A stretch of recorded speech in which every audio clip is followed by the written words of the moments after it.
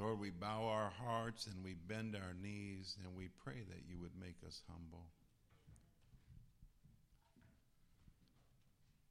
Help us, Lord, in the name of the Lord who made the heaven and the earth. Help the congregation of the Lord Jesus Christ to say, from where does our help come from? Our help comes from the Lord who made the heaven and the earth, that God is our refuge and our strength and a very present help in trouble. Lord, in the midst of our land, we see events that can cause an anxious heart, but we know that you're in control. Just as we in our Sunday school lesson learned Joseph, how he responded to you, Lord, during the events in his life. And he said, God sent me ahead of my family. That he recognized that there were events in his life that were out of his control. But instead of being bitter, instead of letting it affect his life in a negative way, he was able to see where God was at work. Help us, Lord, to see the talents and the gifts that you have given to each Christian, to see those in our life, to recognize that we need to use them for you. We need to stand up for you and use them. But Lord, you go before us. It's not what we do, it's what we get to do. So this morning, Lord, we pray that you prepare our hearts, our minds, our ears to hear your word. I pray that your Holy Spirit speaks through Brother Curtis this morning. Amen. And for all those that are listening to you today, Lord, help us to hear your voice. In Jesus' name we pray. Amen. Good morning. See what I got? Aren't you happy for me? You know what? It's goat skin leather. You know what else? Pardon me? It does, but it's black letter edition, not red letter. I love you guys. You're so fun. You're so fun. I hope the people, if there's anybody that's watching this or watches this later, they understand us. Okay? I hope they do. If they don't, call 815-673-2070, and I'll help explain us to you. All right? So there you go. I got that right, didn't I? Okay. So I've got my work cut out for me because someday or week, I'm going to go through the Gospels and even Revelation, and I'm going to highlight the words of Christ in red. Because it's just got to be there. It's got to have it. But anyway, this is what I have. And I'm pleased with it. I like it. It's the only thing is it's slick. I may drop it. So you got to, yeah, I know. 1 Corinthians chapter 12. And when I look at it in the text, I see that verses 1 through 11 are all connected. We're just going to go through verse 3 today. Okay? I know, it's like, Curtis, you're letting us down. We want to know about these spiritual gifts. But let's get some other information under our belt, some other ideas, some other thoughts about these first 3 verses. And next Sunday, we'll hit 4 through 11. Okay? Again, it's the New King James. If you have your Bible and you're able, stand with me as I read just these first 3 verses of chapter 12. Now, concerning spiritual gifts, brethren, I do not want you to be ignorant. You know that you were Gentiles, carried away to these dumb idols, however you were led. Therefore, I make known to you that no one speaking by the Spirit of God calls Jesus accursed, and no one can say that Jesus is Lord except by the Holy Spirit. Father, thank you for your word. God, enlighten us as we open your word. God, open it to us to help us to learn from it, to understand, and Father, to guide us. In Jesus' name, amen. You may be seated.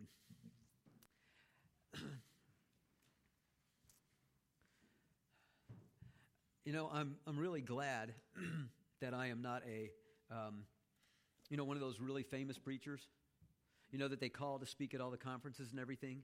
Because when they call you to preach at the conferences, they want to hear something that they want to hear, okay? And they give you a topic and maybe even a text and go, here's the direction we want you to go.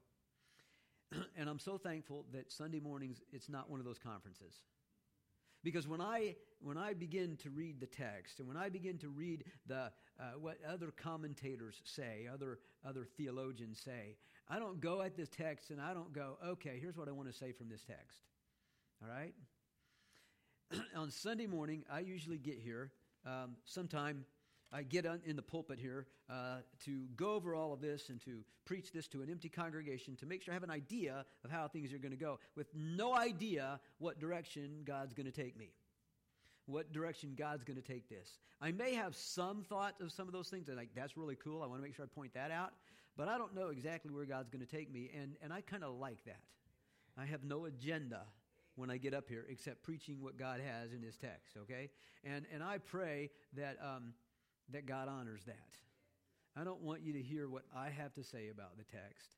I don't even want you to hear about what the theologians and commentators that I read have to say about the text. I want it to be something that God has brought to us, okay? And so as I read this one, I'm looking at this and I see, now concerning spiritual gifts, brethren. I do not want you to be ignorant. Now, Paul probably could have been a stand-up comic. Because you remember one of the things that these Corinthians were so proud of? They were so very proud of their knowledge. They were so very proud of that. They were flaunting that and bragging about that. And the first thing he does in this chapter is says, I don't want you to be without knowledge. Okay? Apparently they were, at least on this subject. But he said, I don't want you to be without knowledge concerning spiritual gifts. Now, here's some interesting things about this. In my New King James, my new King James, and in my old one, the word gifts is in italics. And some of you may have another version, whatever it is. I love the New American Standard also, and I don't know exactly what it says. You might have the RSV or the CSV or the ESV.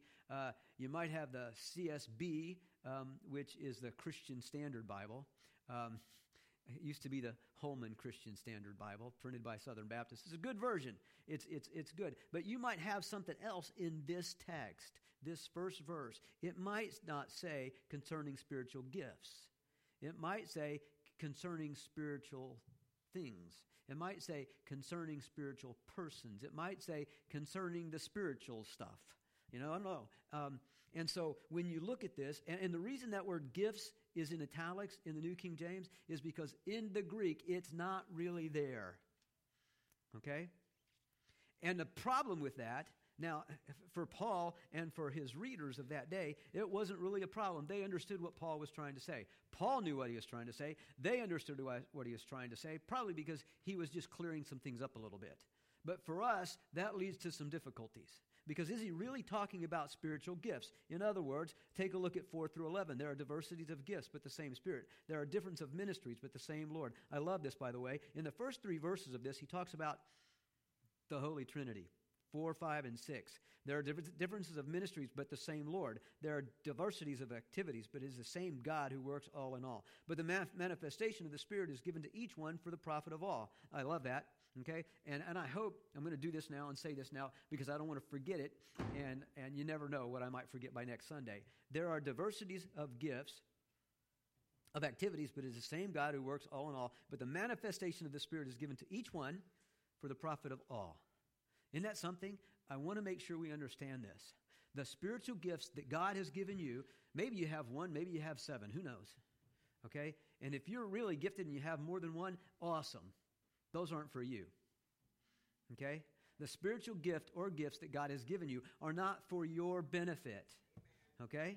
They are for you to benefit others, all right? That's what that says. Let me keep reading. For to one is given the word of wisdom through the Spirit, to another the word of knowledge through the same Spirit, to another faith by the same Spirit, to another gifts of healings by the same Spirit, to another the working of miracles, to another prophecy, to another discerning of spirits, to another different kinds of tongues, to another the interpretation of tongues. But one and the same Spirit works all these things, distributing to each one individually as he wills. So we see that from just reading those few verses after this one, okay, verses 4 through 11, after we read verse 1, then we can see why some people think that this is specifically talking about spiritual gifts. But what we've got to understand is there is a specific connection and a strong connection between spiritual persons and spiritual gifts. Okay? I do not want you to be ignorant, brethren, concerning spiritual gifts. Why? Because nobody has spiritual gifts except for those people who are spiritual persons. Okay? And who are spiritual persons? Spiritual persons are those who have the Spirit of the one true God dwelling in them. Okay? And so this is what the Apostle Paul is trying to get across to them. I don't want you to be ignorant concerning spiritual persons, spiritual gifts, spiritual things. And he's working hard to make sure they understand that. I do not want you to be ignorant. And I love that there. Okay? Now, again, we could see this idea here of the idea that there are so many different things that ways that they can interpret this.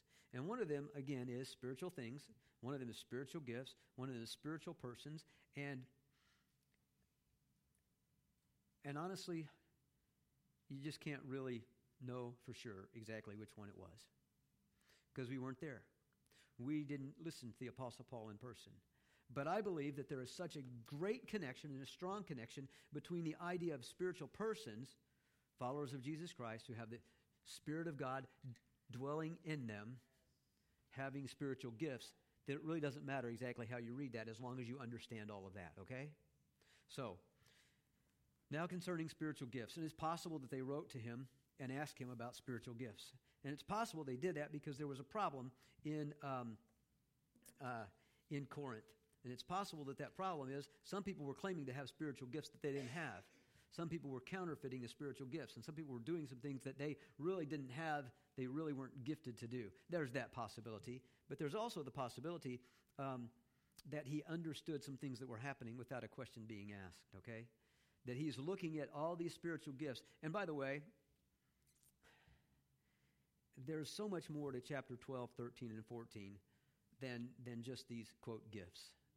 Because if you look at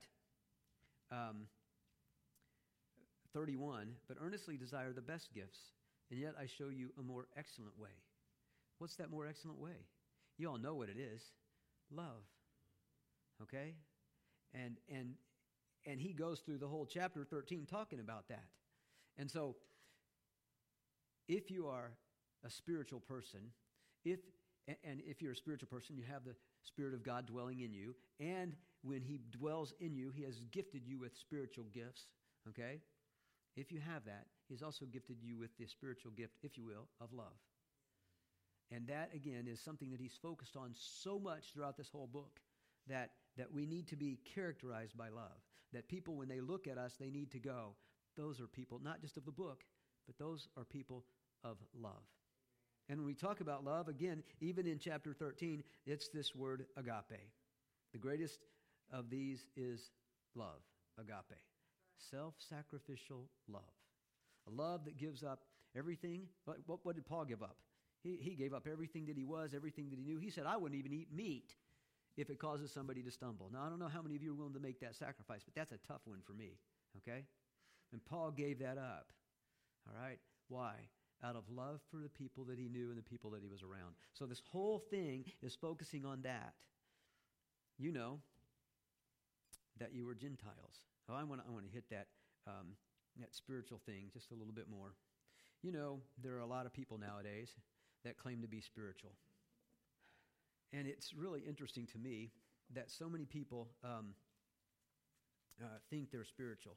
Oh, I'm a spiritual person. I don't go to church and I don't read the Bible, but I'm a spiritual person. I pray to God and all of that. And I just want to make sure we understand that people who say that but don't have the Spirit of God, they are no more spiritual than the dumb idols that these Gentiles used to follow. Okay?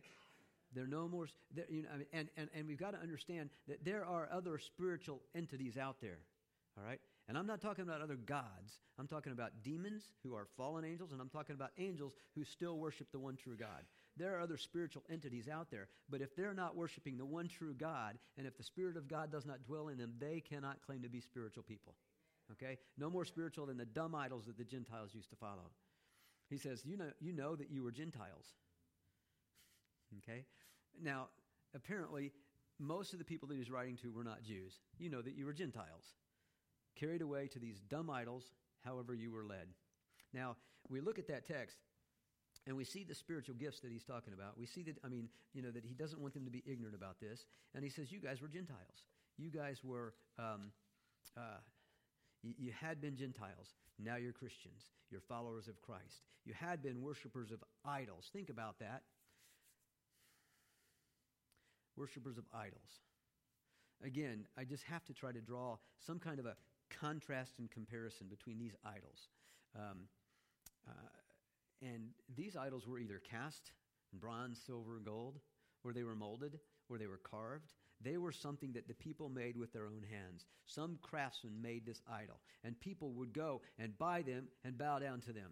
And it's interesting because some cities had one idol, some cities had a different idol, and those idols were supposed to maybe do the same thing. Maybe it was an idol in this city that provided water, a different idol in this city that provided water.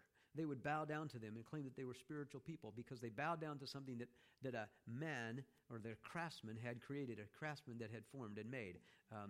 And he said, you were Gentiles, carried away to these dumb idols. They had been Gentiles. Now they were Christians. They had been worshipers of idols who were dumb and voiceless, and now they were worshipers of the only true living God. Think about God. Compare him to these idols. Our God, the only living God, the one true God, the one who created the heavens and the earth with the power of his voice. Amen. And sometimes the only thing I can create with the power of my voice is chaos. Okay? But through the power of his voice, his spoken word, he created the heavens and the earth. This God that we worship, that these people began to worship through his son, Jesus Christ, is all-powerful. And I don't know that we can really understand that. He's all-powerful. There is nothing outside of his character there's nothing that he cannot do. Nothing. As long as it's in agreement with his character. People ask the question, well, could he create a rock that's so big that he can't move it? And then the question is, why in the world would he? It's one of those goofy questions that people like to ask to see if they can stump theologians or stump Christians to try to prove that God is not all-powerful. But he is. He's all-powerful. Not only is he all-powerful, he's also all-knowing. He's omniscient. That's the word for that, omniscience. God knows everything. All right? Everything. He knows what color shirt you're going to wear tomorrow. Not that it matters that much to him, but he knows it. Okay? You know what's really cool about God? He knows what you're going to do before you do it. He knows what you're going to do before you think about doing it. He knows what you're going to do before you're tempted to do it, because he is all-knowing. There is nothing that our God does not know. These dumb idols, they don't know. I'm not pointing at you. These dumb idols.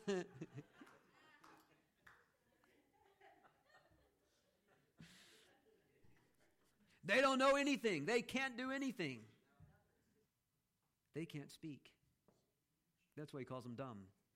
Not that they're stupid. That's not the word it means here. It means they're mute. They can't speak. They can't say anything. They don't have a voice. They have a form of a mouth. They can't open it and start talking. All right? You know people like that? Anyway. Did you wish for like that?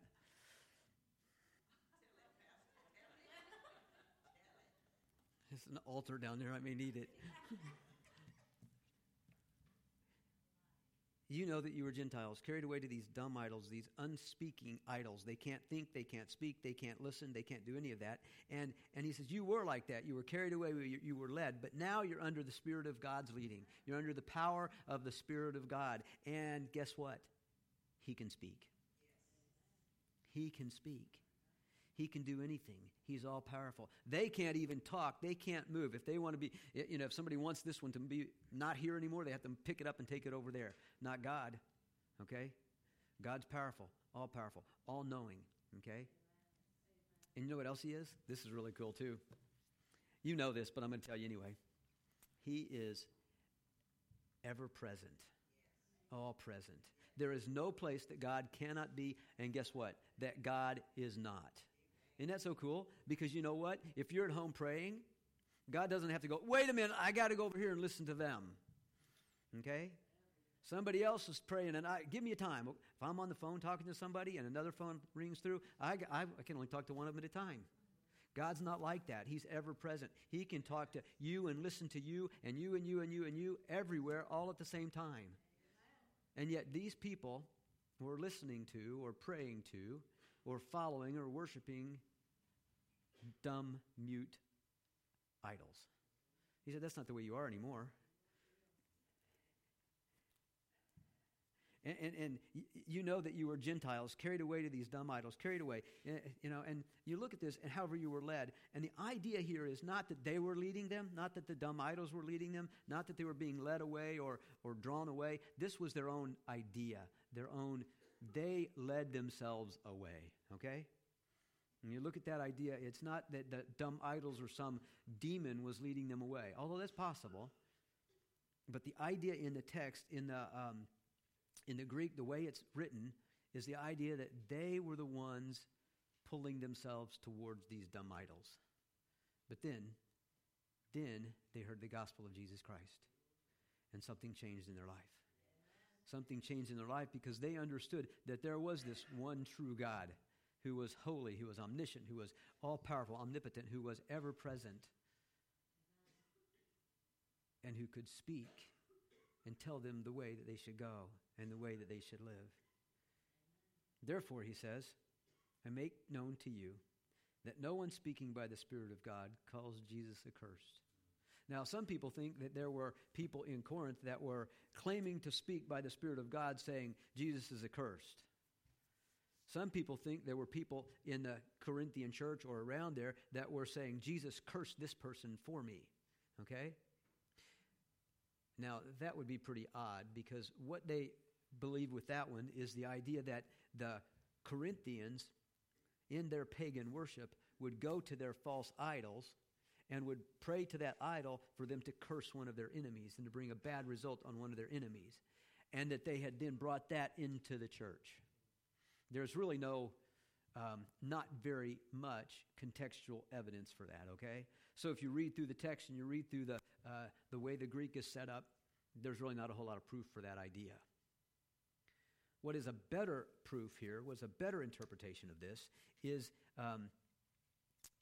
something that lines up better with the text. Therefore, I make known to you that no one speaking by the Spirit of God calls Jesus accursed, and no one can say that Jesus is Lord except by the Holy Spirit. So what it looks like we're looking at here is the idea of three different groups, okay? The Gentiles. The Gentiles who worshiped their idols, their dumb idols, if you will. Then there's the other group, the Jews. The Jews who did believe Jesus was accursed. Because guess what? According to them, cursed is the one who dies upon a tree. And so they believed, how can he be the Son of God if he died on the cross? That's only for those who are murderers, who are killers, who are great sinners. And they believed that he blasphemed God by saying that he was the Son of God, and so they believed that he was accursed. Okay? And then there's the Christian. The Christian who only by the Spirit of God can say, Jesus is Lord. So there's three groups. The Gentiles, who worshipped false idols that couldn't do anything. The Jews, who at one time worshipped Yahweh, the one true God, but failed to worship Jesus Christ, the Son of God. And then there's the Christians, who understood that Jesus Christ was the one sent by the one true God, the one who died on the cross but rose again, the one who saved them from their sin, washed them by his blood. And so,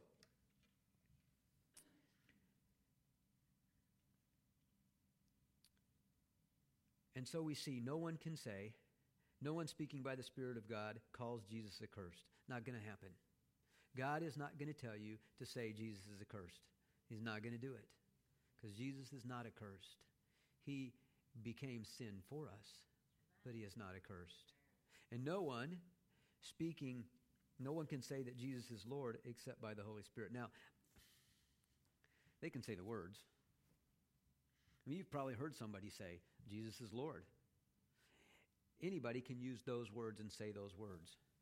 But what he's talking about here, what seems to be the idea that Paul is trying to get across, is that a true believer in Jesus Christ, who has the Spirit of God, will confess and profess, not just say the words, that Jesus is Lord.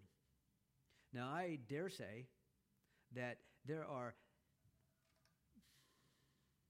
numerous, thousands, maybe millions of people out there that understand in their head that Jesus Christ is the Son of God, that he is God. And that can say, yeah, I understand Jesus is Lord, but it's not traveled down here yet.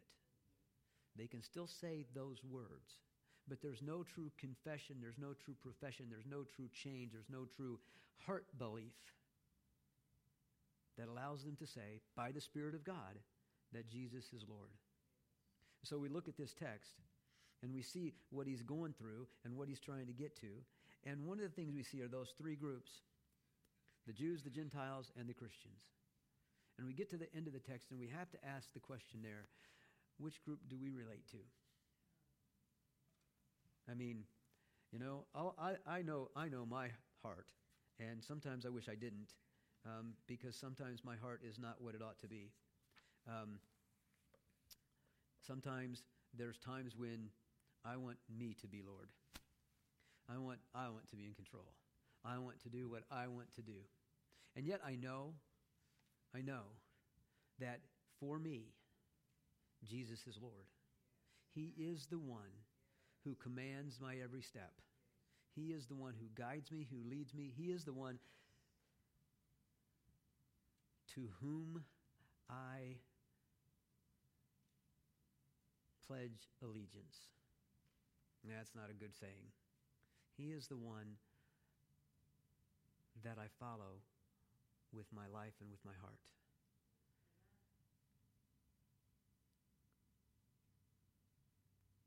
And so I look at all this, and I see that you know, he could be describing those three religious experiences, the Jews, the Gentiles, and of course the Christian.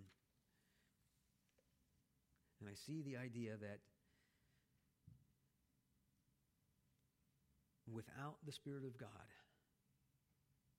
drawing us, speaking into our heart and through us, we cannot say Jesus is Lord. No, you can say it with your tongue, with your mouth.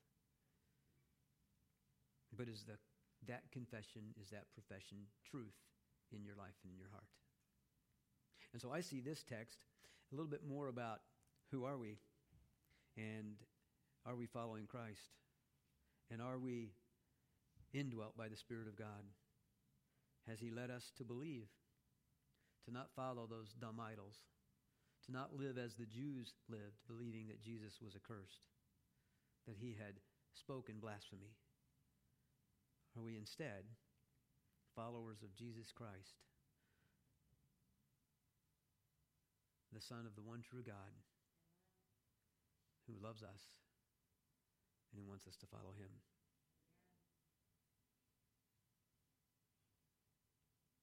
And we could. And so,